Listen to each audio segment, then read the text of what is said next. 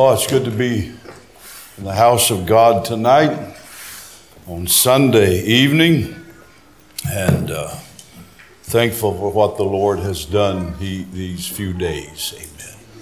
As I shared with you Friday night, it wasn't the problem of not knowing what to say, but just how to cut some of it out.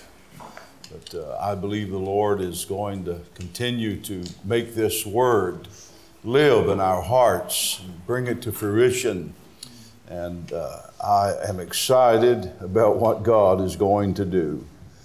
You say, well, you talked about some bad things. That's true. But also, on the other hand, there are great things at work in the kingdom of God. It's going to be, yes, apostasy on one hand, but revival on the other. Amen. Just a move of God. So I appreciate your pastor for allowing me to come, and I'm thankful for the opportunity to be in this part of the world at this time. I look forward to it, and I don't want to take up a lot of time talking, but I would appreciate your prayers. We are excited about the kingdom, and I shared with you how that I had given up my apartment in Israel because I felt like we should take those funds and use them for other means there.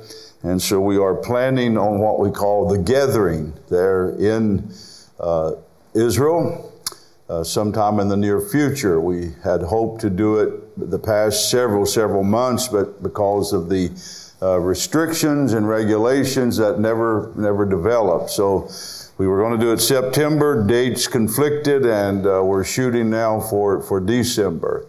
Now, what we do is we would bring those pastors and their wives together. Mind you, that's not very many. But we bring them together and we pay for everything. We put them in a hotel, we have a conference room and so forth. And just share the Word of God, the Word that I've been sharing somewhat with you here these last few days. If ever they needed a revival anywhere in the world, it's in the land of the Bible, the book, Israel, where desperately need divine intervention from heaven. So if you'd stand with me, I want to finish somewhat in the vein that we have been working these last few nights. I want you to turn with me, if you will, several verses, different parts of the Bible. I'm going to be reading from Numbers chapter 14, 6 through 10. I'm going to skip to 24, verse 24. And I'll be going to the 17th chapter of Matthew, 26th chapter of Matthew, the 22nd chapter of Matthew, and then in 1 Corinthians chapter 1. You say, well, you're going to be reading all night, but kind of necessary to give you a scriptural backdrop of where we're going. I am a firm believer in exclusiveness. The kingdom is for whosoever will. We know that. But once that decision has been made, the kingdom of God is exclusive. We are people born of the Spirit. We are not of this world. But when it comes to, as I've been sharing with you, for the end of days and the times ahead, there's going to be a special, let me put it this way, a great need for people who have a different spirit. I'm not talking about the Holy Spirit necessarily. I'm but a different spirit about them. We need people that will have this hunger and desire for God that is beyond the norm. And I want to have that kind of hunger, don't you? I keep remembering the words that the pastor, the minister asked the young man as he walked out of the church here before that revival, over 100 years ago, much over 100. Why don't you do something for God? Amen. I want you to hear what I believe the Lord would have me to say in this final service. And Joshua the son of Nun, and Caleb the son of Jephunneh, which were of them that searched the land, rent their clothes, They spake unto all the company of the children of Israel, saying, the land which we passed through to search it is an exceeding good land. If the Lord delight in us, then he will bring us into this land, and give it us a land which floweth with milk and honey. Only rebel not ye against the Lord, neither fear ye the people of the land, for they are bread for us. Their defense is departed from them, and the Lord is with us, fear them not. But all the congregation bade stone them with stones, and the glory of the Lord appeared in the tabernacle of the congregation before all the children of Israel. In verse 24, but my servant Caleb, because he had another spirit with him, and hath followed me fully, him will I bring into the land whereinto he went, and his seed shall possess it. And then in Matthew chapter 17, verse 1, kind of a total different setting here now. And after 6 days, Jesus taketh Peter, James, and John, his brother, and bringeth them up into an high mountain apart, and was transfigured before them, and his face did shine as the sun, and his raiment was white as the light. And behold, there appeared unto them Moses and Elias talking with him. Then answered Peter and said unto Jesus, Lord, it is good for us to be here. If thou wilt, let us make here 3 tabernacles, one for thee, one for Moses, and one for Elias. While he yet spake, behold, a bright cloud overshadowed them. And behold, a voice out of the cloud which said, This is my beloved Son, in whom I am well pleased, hear ye him. And when the disciples heard it, they fell on their face and were sore afraid. And Jesus came and touched them and said, Arise, and be not afraid. When they had lifted up their eyes, they saw no man save Jesus only. And as they came down from the mountain, Jesus charged them, saying, Tell the vision to no man, until the Son of Man be risen again from the dead. Then in chapter 26 of Matthew, starting with verse 36, Then cometh Jesus with them unto a place called Gethsemane, and saith unto the disciples, Sit ye here, while I go and pray yonder. And he took with him Peter and the 2 sons of Zebedee, and began to be sorrowful and very heavy. Then saith he unto them, My soul is exceeding sorrowful, even unto death. Tarry ye here and watch with me. For many are called. Chapter 22, verse 14. For many are called, but few are chosen. And finally, 1 Corinthians 1:26. For you see your calling, brethren, how that not many wise men after the flesh, not many mighty, not many noble, are called. I title this, Men of Another Spirit. Now that, in the universal sense of male and female. I want you to pray with me tonight. Father, thank you. I confess this last and final service that I have no talent. I have no ability that would affect anyone, but I look to you as my source. I'm looking again for that fresh oil and fresh unction and fresh anointing. I pray that same oil upon the people. And I'm going to give you all of the glory and the honor for all that you do. In Jesus' name, everybody said amen. The clash, I guess, is the best word of heaven and earth run throughout the Old and New Testament.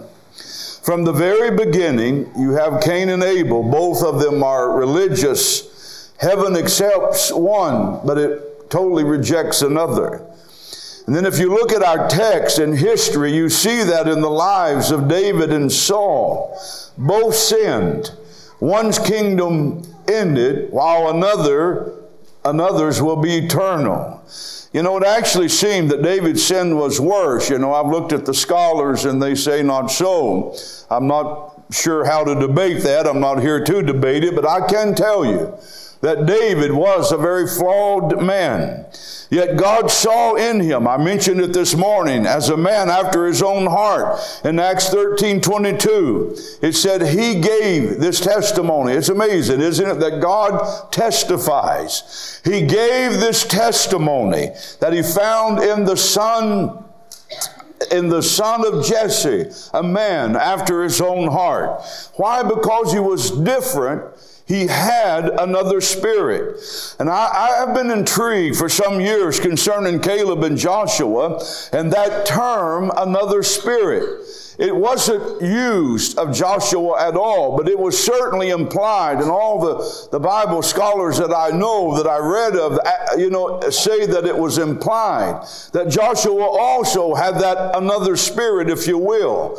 And out of all the princes of Israel and all of the millions of Hebrews, these two, chosen of God to possess the land, the promises, and then to enter into the rest of God. Again, what was different? Because the word another means different. What set them apart from the thousands of princes of Israel and the millions of Hebrews that came out of Egypt and crossed that desert? And the question is, what sets any of these apart whom God not only calls but chooses? That verse intrigues me as well, if you will, because it said, many are called, but yet few are chosen. You know, I believe there is no doubt that this principle in our text runs through the Old Testament and the New. Many are called, few are chosen, and I believe those chosen are apostolic. Again, I want to clarify that. I'm not talking about some particular's movement and their belief in the Godhead, but that word apostolic means a messenger that is called and sent by God.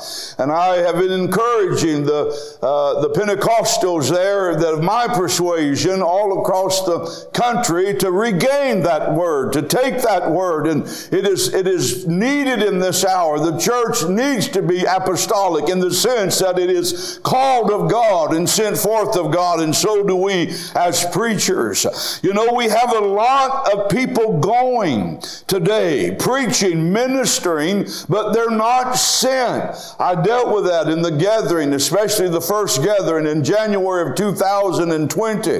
I dealt with that in Spain here just a month or so ago, how that so many today, and I call that one of the great train wrecks of Christianity. Many called but not chosen. Many going but have not been sent. You know, some would call that a little edgy, kind of pushing the envelope, if you will, that somehow that the choosing of those with a different spirit seems exclusive and not a God thing. Well, I'm here to tell you that I do believe that when it comes to the call of God, there is an exclusiveness about that. People say, well, God is not a respecter of persons. And again, that statement is often taken out of context because it is used when that sheet that Peter, you remember, was up on that housetop and the sheet was let down with unclean and clean animals. And God was saying to him, you know, there's not clean nor not unclean. I've sanctified it all. And he was saying to Peter, there is not a Jew nor a Greek. They're all going to be clean in my sight if they come to my Son. So God is not respecter of a person. Neither Jew nor Greek, male nor female, bond nor free. But it's not talking about an unexclusiveness. You see, in this light, God has called all to have that another spirit. But yet few are chosen because they will not accept that call of God. And if we've ever needed for people to be able to hear that in this hour that God is calling us out of the doldrums of religion and out of a stale stagnant, spiritual condition that we have found ourselves in, especially in 2022. Now, it didn't start with COVID, and it started a long time ago. I just turned 63 last month. I know a little bit about the church in yesteryear. I was raised up in it, and I was there in those days at the tail end of that, what you might say, revival. Things were changing fast. And in all the 42 years plus of preaching the gospel, I have watched that change come faster and faster. Many are called to be pioneers, but few chosen, again, because they will not accept the call. But folks, this is not a random drawing. Here's the key to this. It is not a random drawing. It is not just a predestination, if you will. It is the heart. The heart is the key to everything.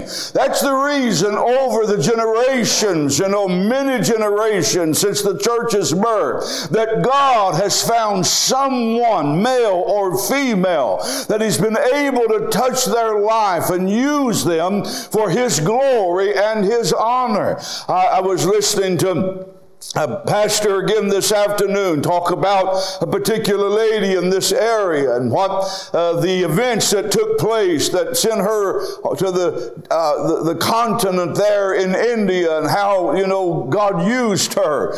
But it's just the difference is here's a woman at this time, a person that had a different spirit, another spirit, that God could touch her and use her, like David, whose heart was after God's, even though he was a severely flawed man. I mentioned about him, I think it was this morning, he was, if you think he's not a chosen vessel, look again. His throne shall be eternal. The Son of God, our Savior, will sit on the throne of David for eternity. The tabernacle of David will be restored. And we find that, listen, and all this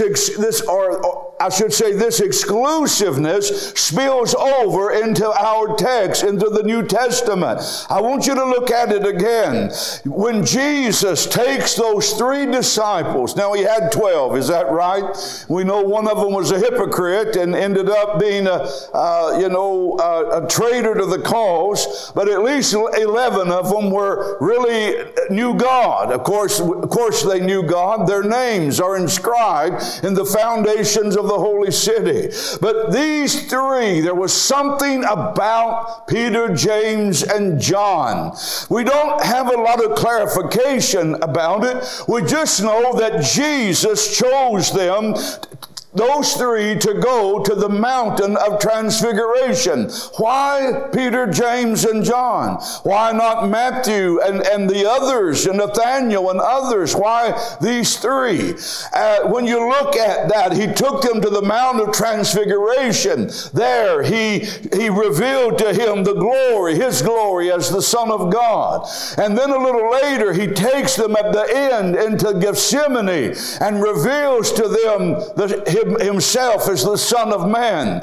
But in that revelation to these particular 3, we see that there was something about them, I really believe this, different than the others, especially when you read about John. Because John in his gospel made this statement. He said, the disciple whom Jesus loved. Now, you might think that John just kind of had liberty and felt liberty to sneak that in, and nobody was going to, but I'm telling you, either it is inspired or it is not inspired. And if it is inspired, and we believe that it is, then the Holy Spirit of God allowed him to put that in the book, the disciple whom Jesus loved. There was something about John that was different. I think, we can get a good picture of that when you see him at the supper laying his head on the breast of the Son of God. There was an intimate love about him for the Savior, and he said, Jesus, I am the one that Jesus loved. Of course, he loved them all. You know, I find it that sometimes we get this thing kind of in our own view, and I tell folks, and please don't do it now, but you know, you can leave here tonight, and if you want a little challenge, go look at the Scripture and try to find the verse that says that God loves everybody the same. I'm telling you, I've heard that all my life. I've even quoted that years ago. And then finally, a friend of mine who was a great, brilliant speaker said it in one service that we were preaching together. And I being a friend, I said, you know what? I've tried to find that. Maybe you can help me. And he just kind of looked at me. You know, it wasn't a challenge. We were very close friends. So he comes back and he said, I can't find that in the Bible. And I said, no, because it's not there. You know, it doesn't say that. Of course, God loves everybody. John 3:16. But it does not say he loved Jacob, but he hated Esau. He did not hate him with a vehement hatred, you know, when you think of the word hate, but the same kind of hate where Jesus said, if you're going to follow me, hate your father and your mother and your wife and yourself also. We know you can't hate your father and mother. That's against the 10 Commandments. It just simply meant that he loved Esau less than he loved Jacob. So when we look at this, there is an exclusiveness about this. There was something about the heart of Peter with all of his issues, and about the heart of James and about the heart of John. So let me get out of that real quick. Joshua was called Moses' servant. And when you look at that in the Hebrew, it's amazing. That word servant in the Hebrew means attendant.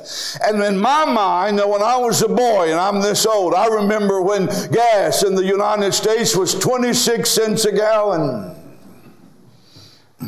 That don't even pay the tax today, folks. But I remember back in those days, we had what they call gas attendants. And it was a young man with a cap on, and he usually come out and he worked for somebody.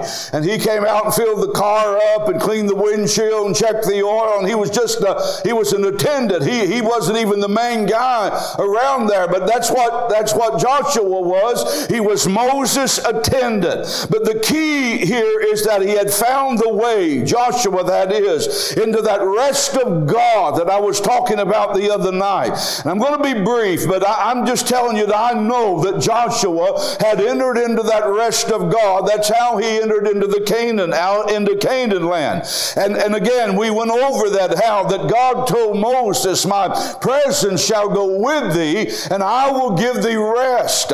And then we find how that in Exodus 33:11, when Moses was there in that tabernacle, or the place of gathering, not the tabernacle with the badger skins and all that came later, but the tabernacle, the place of gathering, he was there, and then he went out into the camp, but Joshua stayed behind. And he stayed behind to do what? He stayed in the presence of God. He departed not out of the tabernacle, the Bible said.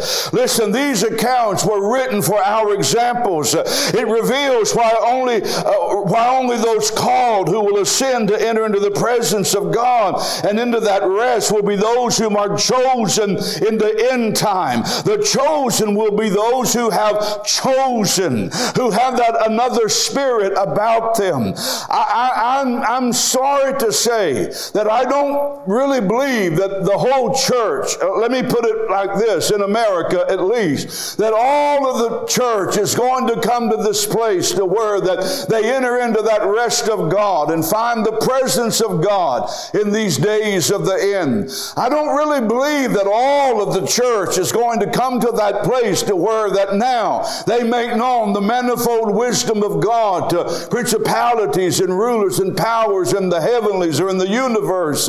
I'm sad to say that. I'm not questioning anyone's salvation. I'm just telling you, I don't believe that everyone's going to come to that place. I don't believe that everyone's going to come to the place where they're involved in making sure the eternal purpose of God is being manifested in this end of time.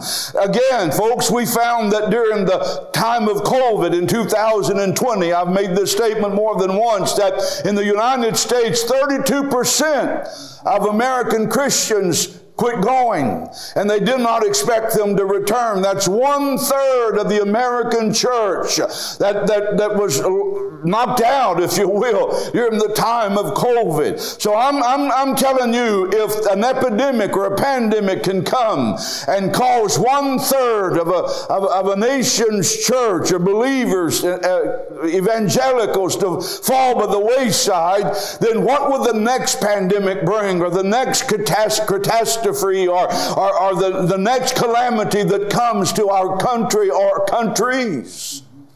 So I'm sorry, I don't want to be negative, but I just don't think everybody's going to be on board with all this. I don't think everybody's going to have another spirit, but I believe that everybody can, and that I believe that everybody should. I believe that everybody should want to be a part of the church of the end of days that, are doing the work of the kingdom as we near the coming of the Lord Jesus Christ.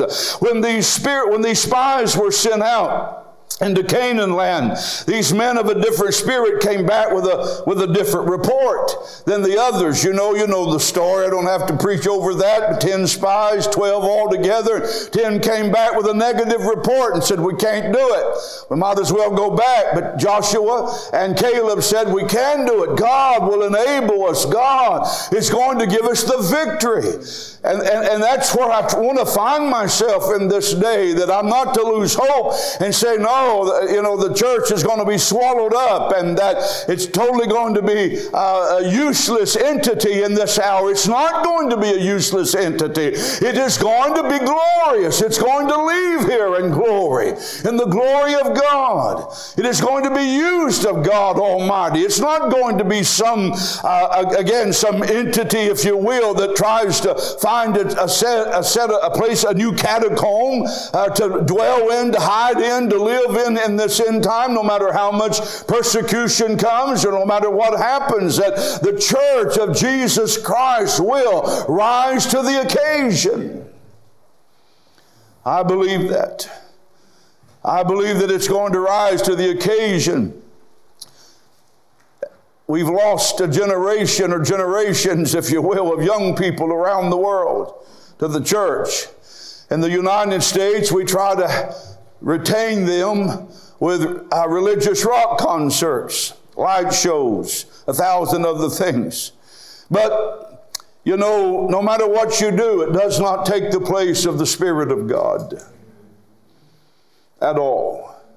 I was in Jacksonville, Florida in April of 2018 when the Lord began to deal with me about the end of time and about the church.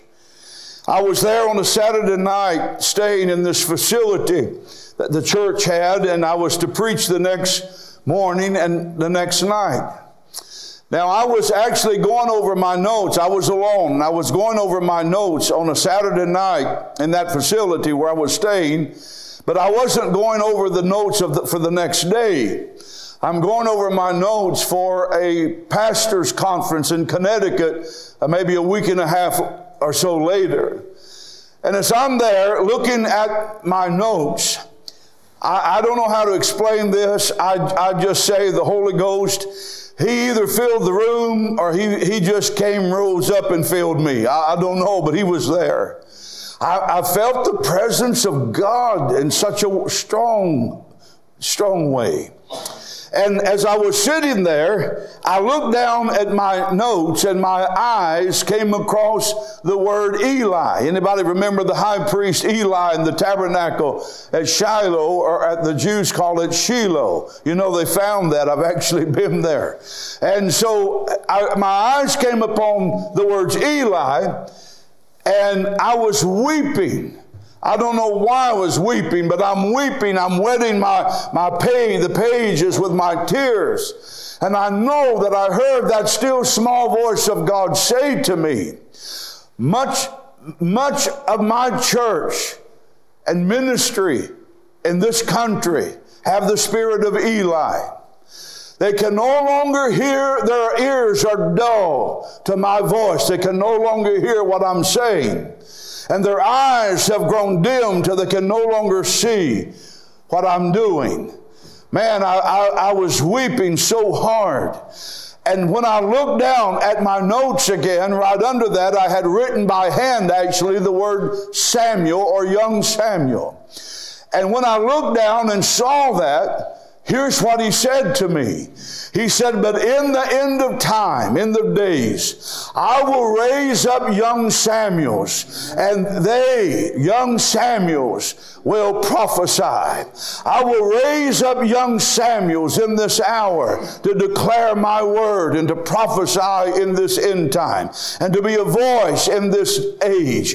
I said, God, how would you do such a thing? He continued. You remember what my word said about Elijah, how in the end of time, the spirit of Elijah, and we know he came with John the Baptist, I understand that. But again, most Bible scholars, the old ones especially, believe that in the end of days, that the spirit of Elijah would come again. Now what that means, folks, I don't have the answers to all that. I'm just telling you what I heard in my spirit. And he said to me, what did Elijah, he said, you read? I said, yes, Lord, I've read that, I understand that. He said, what did Elijah do? Well, I didn't have time to even respond. He answered his question. He said he poured himself into Elisha. And that's all he said. He poured himself into Elisha. Well, I don't have tonight all that time to go a little later, all the things that came about with that and what I saw afterwards, but I just tell you this. I do believe the scripture when it said that God is going to raise up sons and daughters. In the end of days, he would pour his spirit out upon all flesh, that your sons and daughters would prophesy, that your young men would see visions. I believe right here tonight in this church there are sons and daughters that they may not seem like they're the spark of fire exactly, but they love God, they're in the kingdom, but somehow in this end of time the Spirit of God in a sovereign way is going to come and touch their life, and they will begin to be used of the Lord. Young men will see visions, and as I mentioned this morning, we old men are not left out. We're going to dream dreams. And in that God, you say, well, you know, it's the youth of most churches today don't really have a very, very strong spiritual mindset. Well, I understand that. I know that in my country as well. Now, there are exclusions to that and exceptions to that, and there are churches that are exceptions. But I do believe that God, well, I just believe God is going to keep his word. If that fails, then maybe the other part will fail. And if that fails, maybe this part will fail. And then finally God gets down to the end of it and he can't keep any of it. If you believe that, you're in the wrong place tonight. And I need to go home, hang my suit up, give it to the yard sale folks and put my Bible away. But I believe what he said. I believe that in the end of days, God is going to keep his word, that somehow he's going to raise them up. But in the spies that came, the people were ready to stone them. I'm here to tell you that this religious generation will reject and try to destroy those with another spirit, and will try to destroy those with a different spirit. Those are anybody that has real life, the life of Christ. Religion always despises that. It always tries to destroy that. You know, here in Joshua and Moses, it was time for a new leader to come and lead millions into the promised land. You know, some estimates of 2 to 6 million in the beginning. I don't know how many they ended up with. So when it comes time to lead them into the promised land, whom does God choose? One of Aaron's kids? One of Aaron's grandsons? Levite ministers? Moses' attendant? The gas station operator? Because he had a different spirit.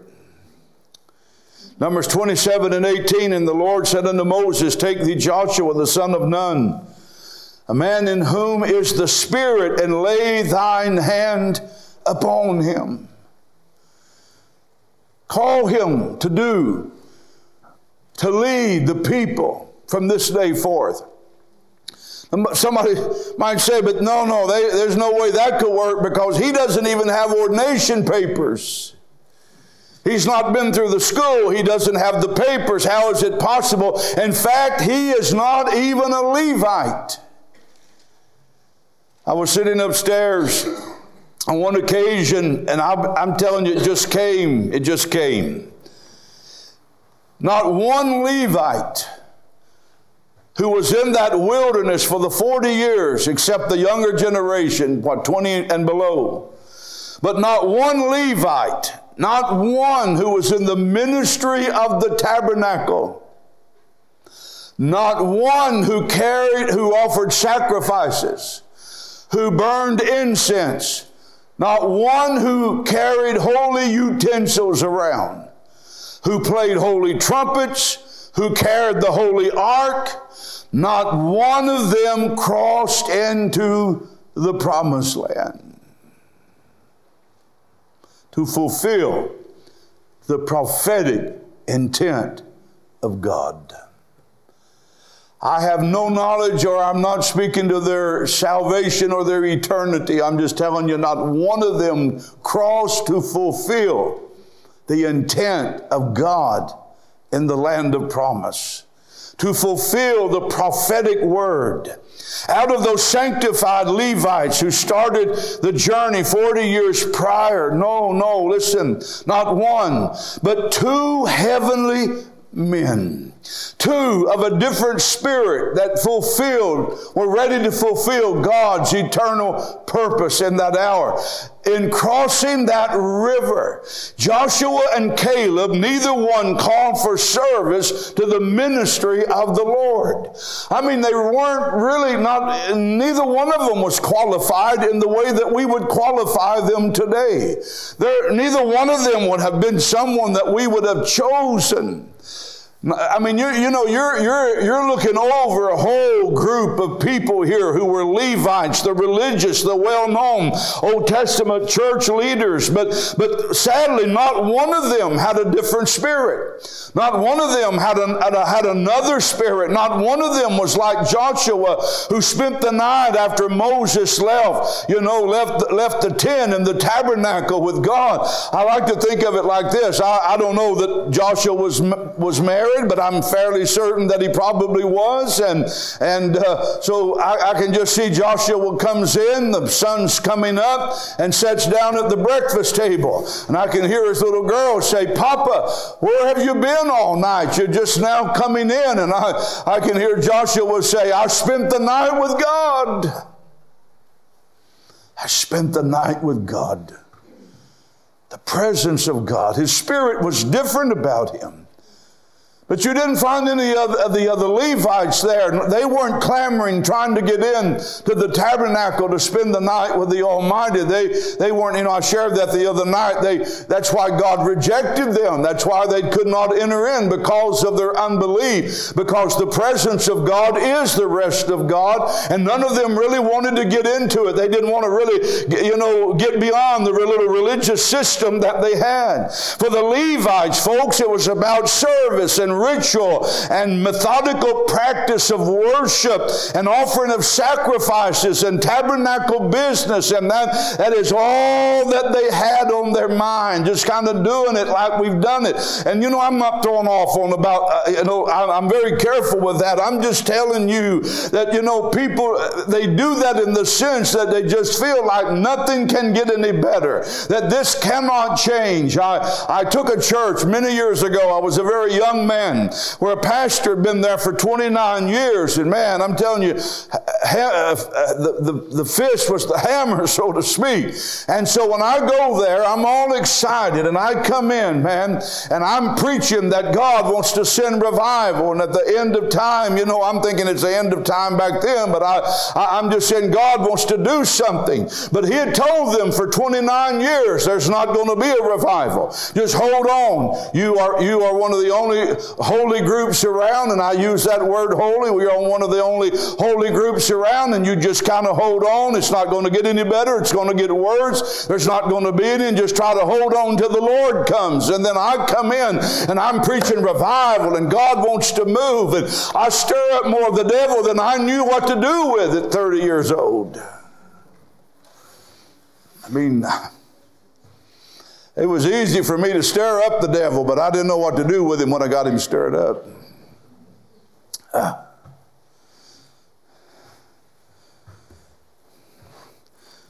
I'm going to shock you, and I want to be real careful how I say this. I sense that the Lord is going to again remove much of the religious system of our time. When I say the old guard, I'm not talking about old folks. I'm talking about myself, if I say that. But the old guard that has such a view and practice of ministry in this hour, and I'm not talking about accepting this new thing. That's not what I'm speaking of. But I'm talking about believing God, that God is going to do something to fulfill His word among His people in the near future. That God is going to raise up a generation. They're not all going to hell in a handbasket, but that God is going to raise up a generation of young people in our churches that He lays His hand upon and uses them. When it said that they will prophesy, I said, Lord, what does that mean? Are they going to get up and prophesy about a bridge falling in a certain city on a certain day? Or are they going to get up and are they going to prophesy about Ezekiel's war? And then the scripture came to me that the testimony of Jesus is the spirit of prophecy. And man, it began to burn in my spirit, that in these times that we're living in, the gospel, the testimony of Jesus has been tainted. And man, the modern movement, the modern evangelical church movement, has taken that testimony of Jesus and we've made it a lot of stuff that it is not, and it's no longer a pure gospel, if you will.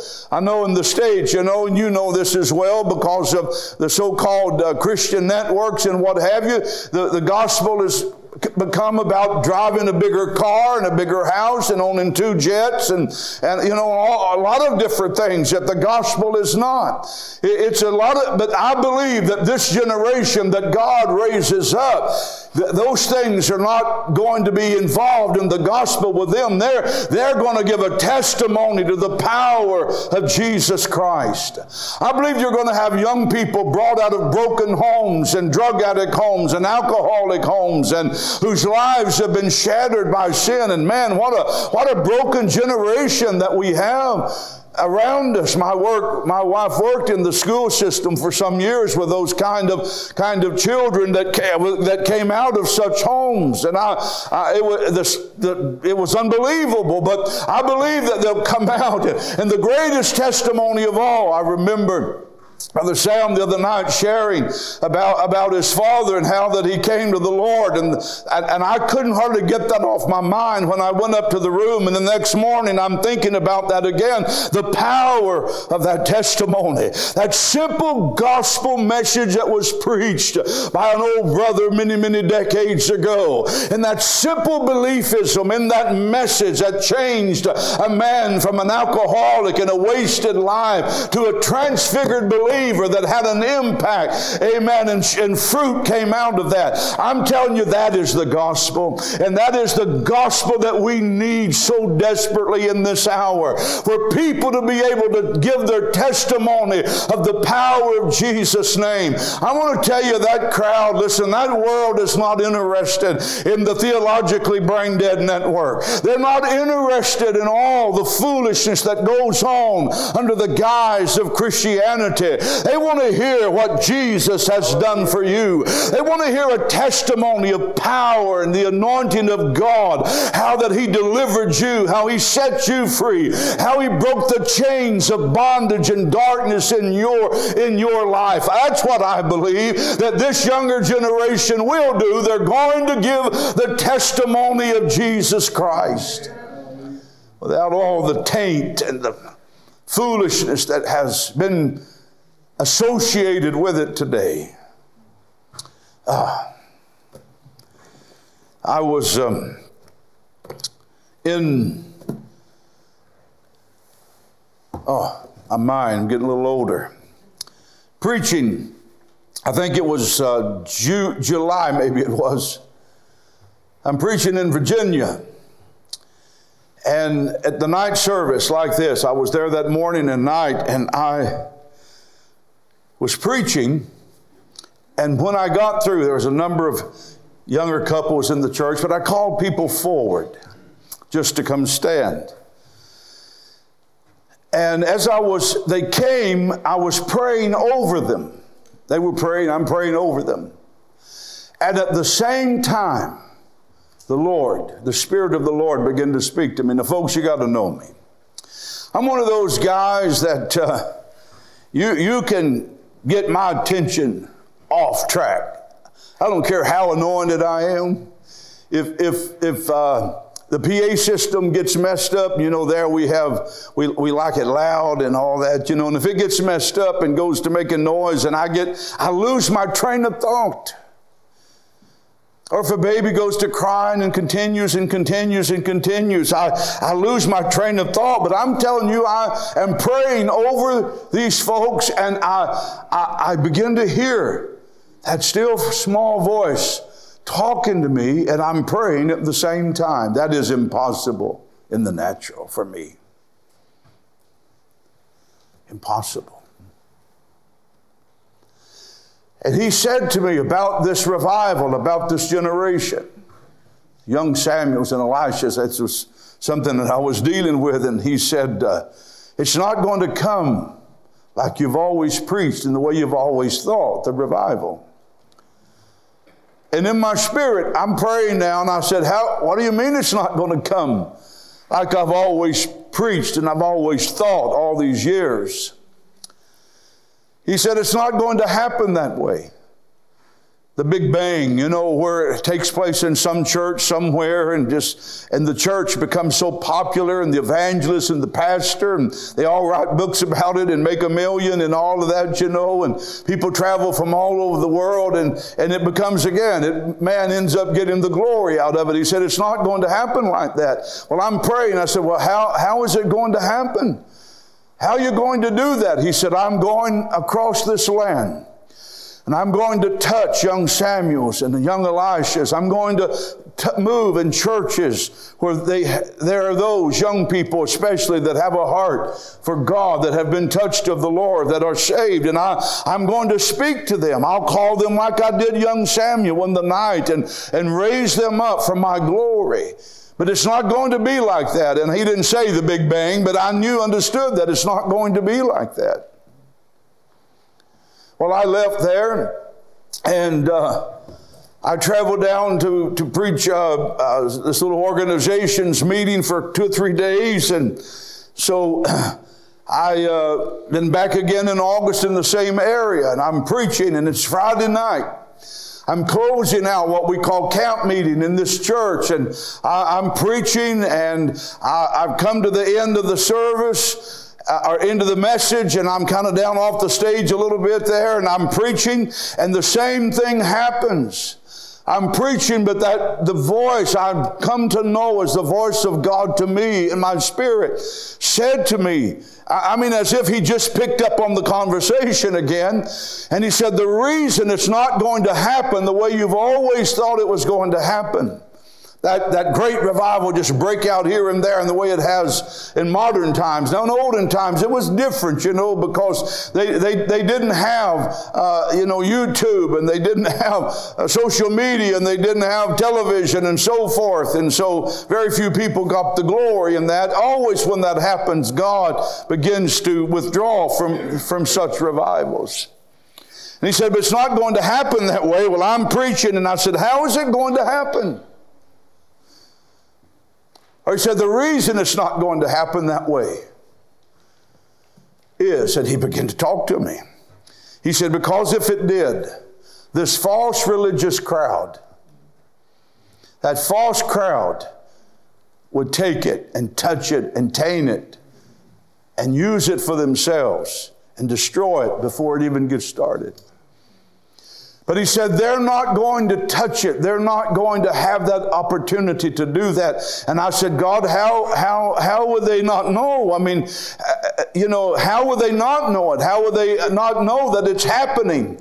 He said, in the beginning, they will not know. And then eventually, here's what he said, they're not going to like what young Samuel has to say.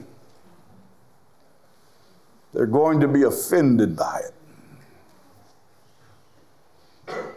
Offended. Young men and women, old men and women, all of us, to have that another spirit, to be different. Those are the ones who are going to enter into that holiest of all.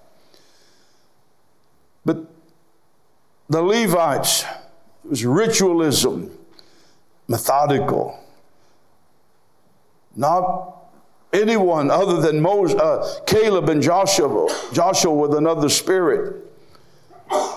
I just know this one thing, that heart, the heart like Joshua and Caleb, that heart like the heart of David, with all of his flaws, that kind of heart will be the heart that God searches for in this hour. He's looking for. He is seeking such. Did you notice that's what Jesus said to the woman at the well in the book of John? And he said, the Father is seeking such to worship him. Seeking. God is searching for that another heart tonight, that spirit. I'm closing. I made this statement. Got it in my mind. I've been to Bethlehem several times, and it's amazing. In Israel, it's so small. I mean, you can be standing on a mountain and you look over here, and I said, that's where Jacob came over. There's the brook Jabbok down there, and you look up here, and I was standing on this mountain, and they said, that's where the Mount of Cursing is. That's where Joshua's altar is. And I had the mayor of Samaria. He had his gun laid in the seat, and he drove me through one of those towns, man, that we didn't have any business being in. And he drove me up to where a military base is, and the general called ahead and let me go. And there is, they found the altar of Joshua on the mountain. I read about it in the Bible, and I'm thinking, I didn't need this to prove anything, but man, this is amazing. But you can stand there in Israel and you can see that. So in Bethlehem, you can just go right outside the city in those fields, and the stable that Jesus was born in obviously was not made out of wood, very little wood, but it was a cave. There's little caves everywhere, and the ceilings are black where the fires were from the shepherds. And I said, David, he's out in those fields with those sheep. And I said, one night, David, his heart was searching for God. And one night, God got in his chariot. The Bible said the clouds are his chariot, and he rides on the wings of the wind. And God got in his chariot, came down, searching for a heart after his heart. And they met, and it was never the same again. Never. Oh, God. God, give me a heart. I cannot tell you how many times I have prayed. By nature, my heart is not that way. I pray, God, give me a heart after yours. After yours. That's the heart he's searching for in this hour. Looking for.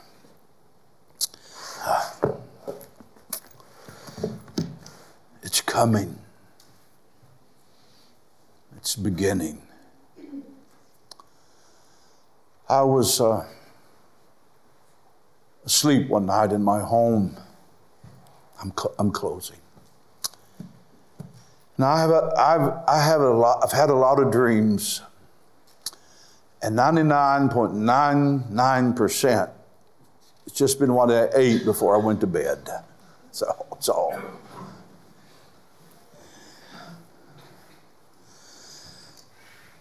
But this night I was asleep and I began to dream.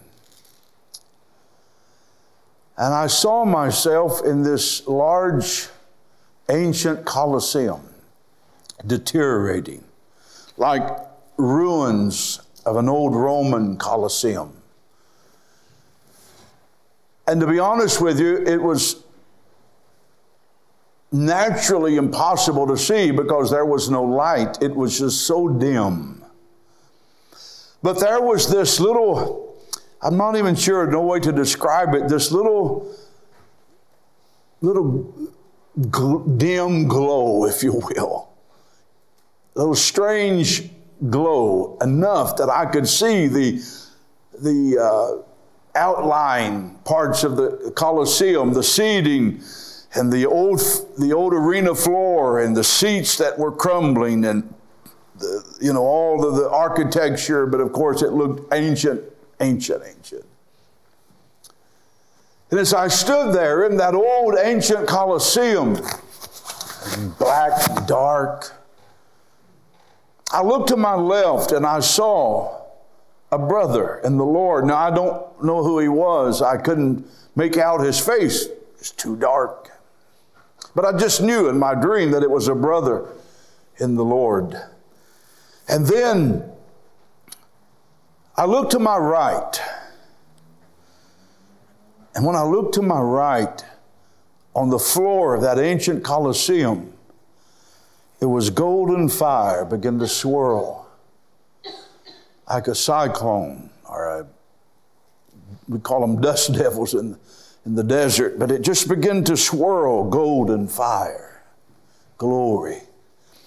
And it kept getting higher and larger and higher and higher, and it was so high up in that Colosseum, and I recognized that in my dream as the glory of God.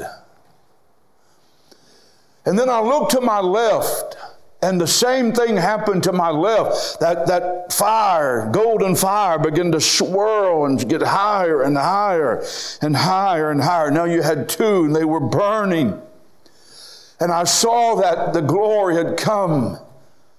And I was so elated, and I remember yelling toward that brother in the Lord, and I yelled at him and I said, "It has begun.